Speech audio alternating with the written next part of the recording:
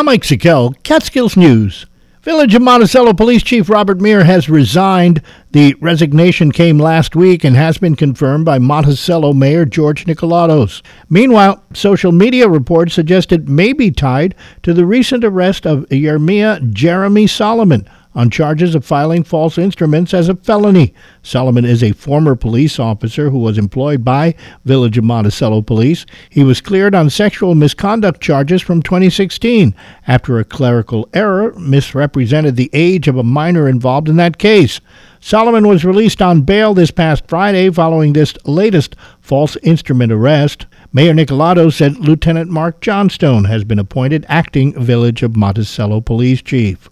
Governor Kathy Hochul signed legislation at the end of 2023 making it illegal for any group to hold a hunting competition or contest for certain animals. The bill is strongly opposed by hunting groups like the Sullivan County Sportsmen's Federation. Gary Muthig, a member of the Federation and delegate to the state's Conservation Council, is reaching out to local representatives, Senator Peter Oberacker and Assemblywoman Aileen Gunther, to have the law modified. You can legally take an animal. I can go out and shoot 100 coyotes in my backyard tonight, and there's no law against it. But when you bring them together in a contest, now it's all of a sudden illegal. Muthig emphasizes that the State Department of Conservation has designated coyotes as a nuisance animal, and hunting competitions help manage the population.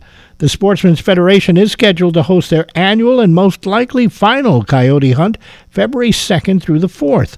The new law is set to take effect on November 1st. And Amanda Ward of Fallsburg was sworn in earlier this month as a member of the Sullivan County Legislature. Becoming a member of the county's top lawmaking body was historic.